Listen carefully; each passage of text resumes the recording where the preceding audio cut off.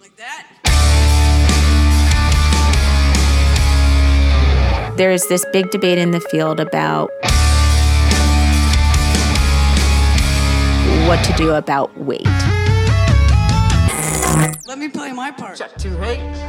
Like, is that real? Did that happen? Like, The structure of your brain actually changes. and do you still feel that every day? And then it got time for guitars. Eating disorder, like I didn't want to die, tendencies. but I didn't want to live either. Helpless little girl. You gotta go in the hospital. You feel powerless because the body has a fear reaction. The opportunity to empower.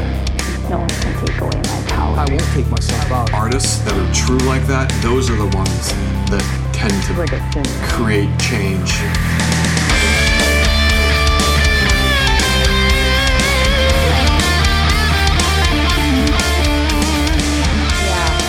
I think that you're picking up on one of the most essential conundrums, I guess, we struggle with is, in an ideal situation, right, how we would all interact with food and our bodies is to respond to our body's needs as it's telling us to, right? Just kind of like a baby does, right? Cries when they're hungry, eats. Actually, we start out with really good mechanisms for being able to determine how hungry or full we are when we're very, very little.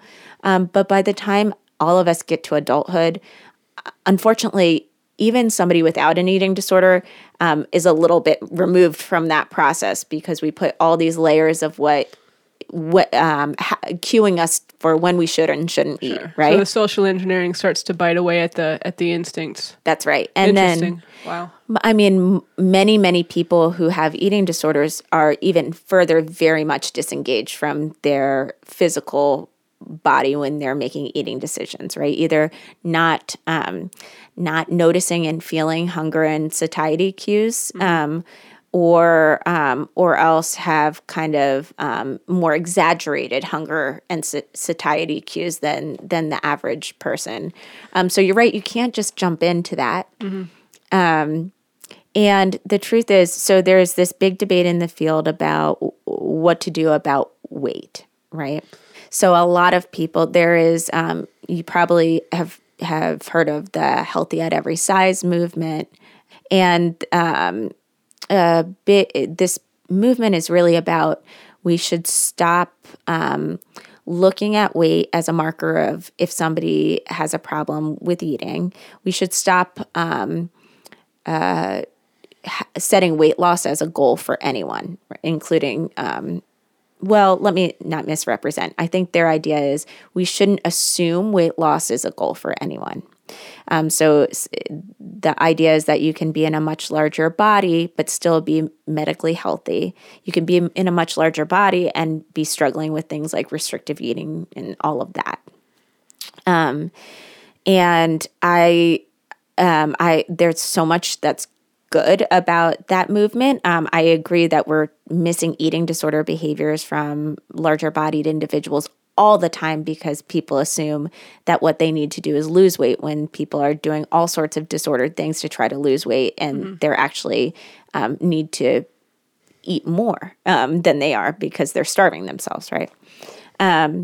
But as somebody who I do a lot of research on anorexia nervosa, and there's first of all, there's no way you could take somebody who's acutely struggling with anorexia and say, let's listen to your body and get to where your body naturally wants to be weight-wise, because it takes an extraordinary amount of calories to get somebody to a healthy weight when they're underweight. Can you talk about refeed for a minute? Yeah. So that's the process of refeeding, like you're mentioning. So that's when somebody's underweight and when they're on a protocol to get their body to a healthy weight. And what happens, is that once you start eating to try to gain to a healthier weight, because you're medically compromised at a low weight, your body reacts because it wants to maintain homeostasis. So it amps up your metabolism. So here we are, somebody who's underweight, and they start eating in, a more full amount of calories, right? Maybe what the average person would eat. And suddenly their body says, oh no, we have to protect ourselves from fluctuation. So we're going to speed up your metabolism so it's harder to gain weight. So now you have to eat more calories to be able to gain weight. And so often we see people have to be on very high caloric prescriptions to be able to make the steady gains they need to get out of that medically scary weight range. And so that's why a lot of people end up going into these intensive treatment programs, like an inpatient or a residential program. IDP, things like that. That's right. Yeah. And I think one of the main functions of that is it's just terribly hard to do on your own. It's possible, but it's hard to just physically get the number of calories you need to in your body while also taking care of yourself psychologically. And is it true that the body also stores, that energy and fat and things like that because it's been in quote unquote starvation mode for so long that people can like swell out a little bit more than they expected, and that frustrates them. And well, this isn't what I wanted, but they don't realize it's going to get distributed. Your body doesn't think that you're ever going to eat again, so it's holding on to everything. How does that work? Yeah, you know a lot of the research. Well, I mean, I don't know if you had a chance to check out the documentary or if you know any background about this, but she had a very severe disorder, right? Very, very severe. So it was daily life and death struggle. Were you were there? She went to IDP when we first got together, and I remember we went around group on Friends Family Night, and everyone gave the reason why they had sought treatment, and she pointed at me and she's like, "I want to hang out with her longer." And we didn't know how little time we had, but I think we always thought, without saying it out loud, that we've got something else up against us. We might not get. Walking off into the sunset, you could see back in the corner. Oh, that's so sweet. But, it was life or death every day. And for her, it wasn't, we can come back to the weight consciousness and stuff like that. But for her, it was so much more trauma-based that's what the foundation focuses on. But I understand it's not always that for everyone. With the healthy at every size piece, it feels like there's a good thing coming along where people aren't judged as much for, do I fit this perfect model of quote unquote beauty? But then there are also, like for my 9 to 5, I'm selling, components for cardiac mapping catheters. And I know how frustrated these doctors are with people who maybe are morbidly obese, who couldn't care less, who say, well, you can't judge my body. I'm healthy no matter what. You could say that about a smoker, right? You don't have lung cancer, but you're setting yourself up with unbelievable risk totally needlessly. So where do we draw the line? What parts of that movement should be criticized and what parts should we keep and keep moving forward and evolving and having the good conversations? Because we denormalized tobacco in the 20th century without stigmatizing it. Can we denormalize unhealthy eating behaviors without stigmatizing individuals? Yeah, that's a great question. Regarding the weight distribution, so I think this is actually a really good thing for people to hear who are in the process of weight restoration. I was actually early in my career involved in some research looking at this because we had a lot of people reporting, I'm gaining all this weight into my abdomen. Yep. And that's not how I used to look, pre-eating disorder. It's not how I feel very uncomfortable with this. And if this is my healthy body, I don't want it. Right, exactly. Right? Yep. And so this was something we took a look at, and what we found is that people are correct when you go through the process of weight restoration. It's not uncommon to gain more in your abdomen during that acute time. So the distress that people were feeling wasn't like in their head, it was really happening. But the good news is if people could stick it out and maintain that healthy weight for a year, we measured them a year later, so this could have occurred earlier than a year. But we know that a year later, weight redistributed, right? So it just went back to being how it had been. I was curious about the time frame there. Yeah. We know within a year that happens. Perhaps it happens quicker. We just don't know.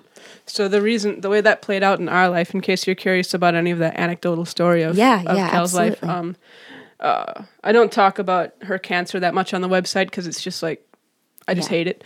But it was ovarian cancer, which ironically puffs you out.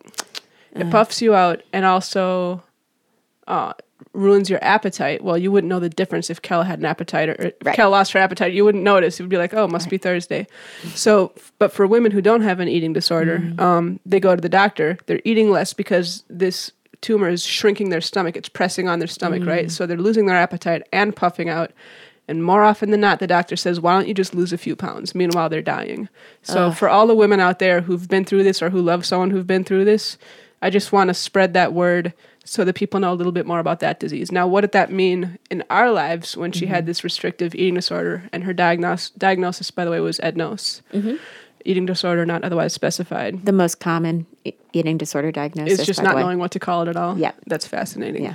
It's a problem with our diagnostic system. Yeah. Well, it's a new science.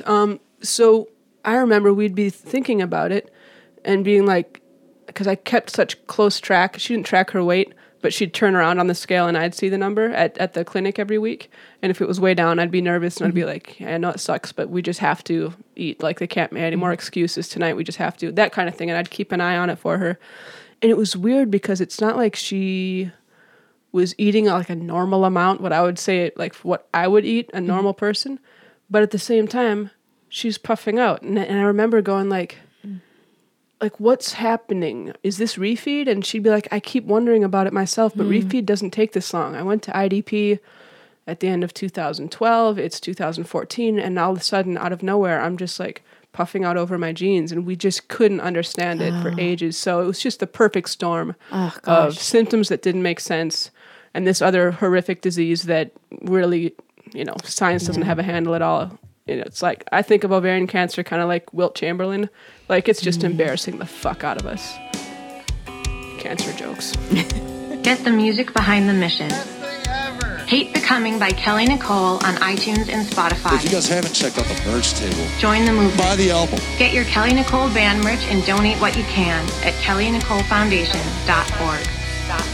Courage is from Amplified!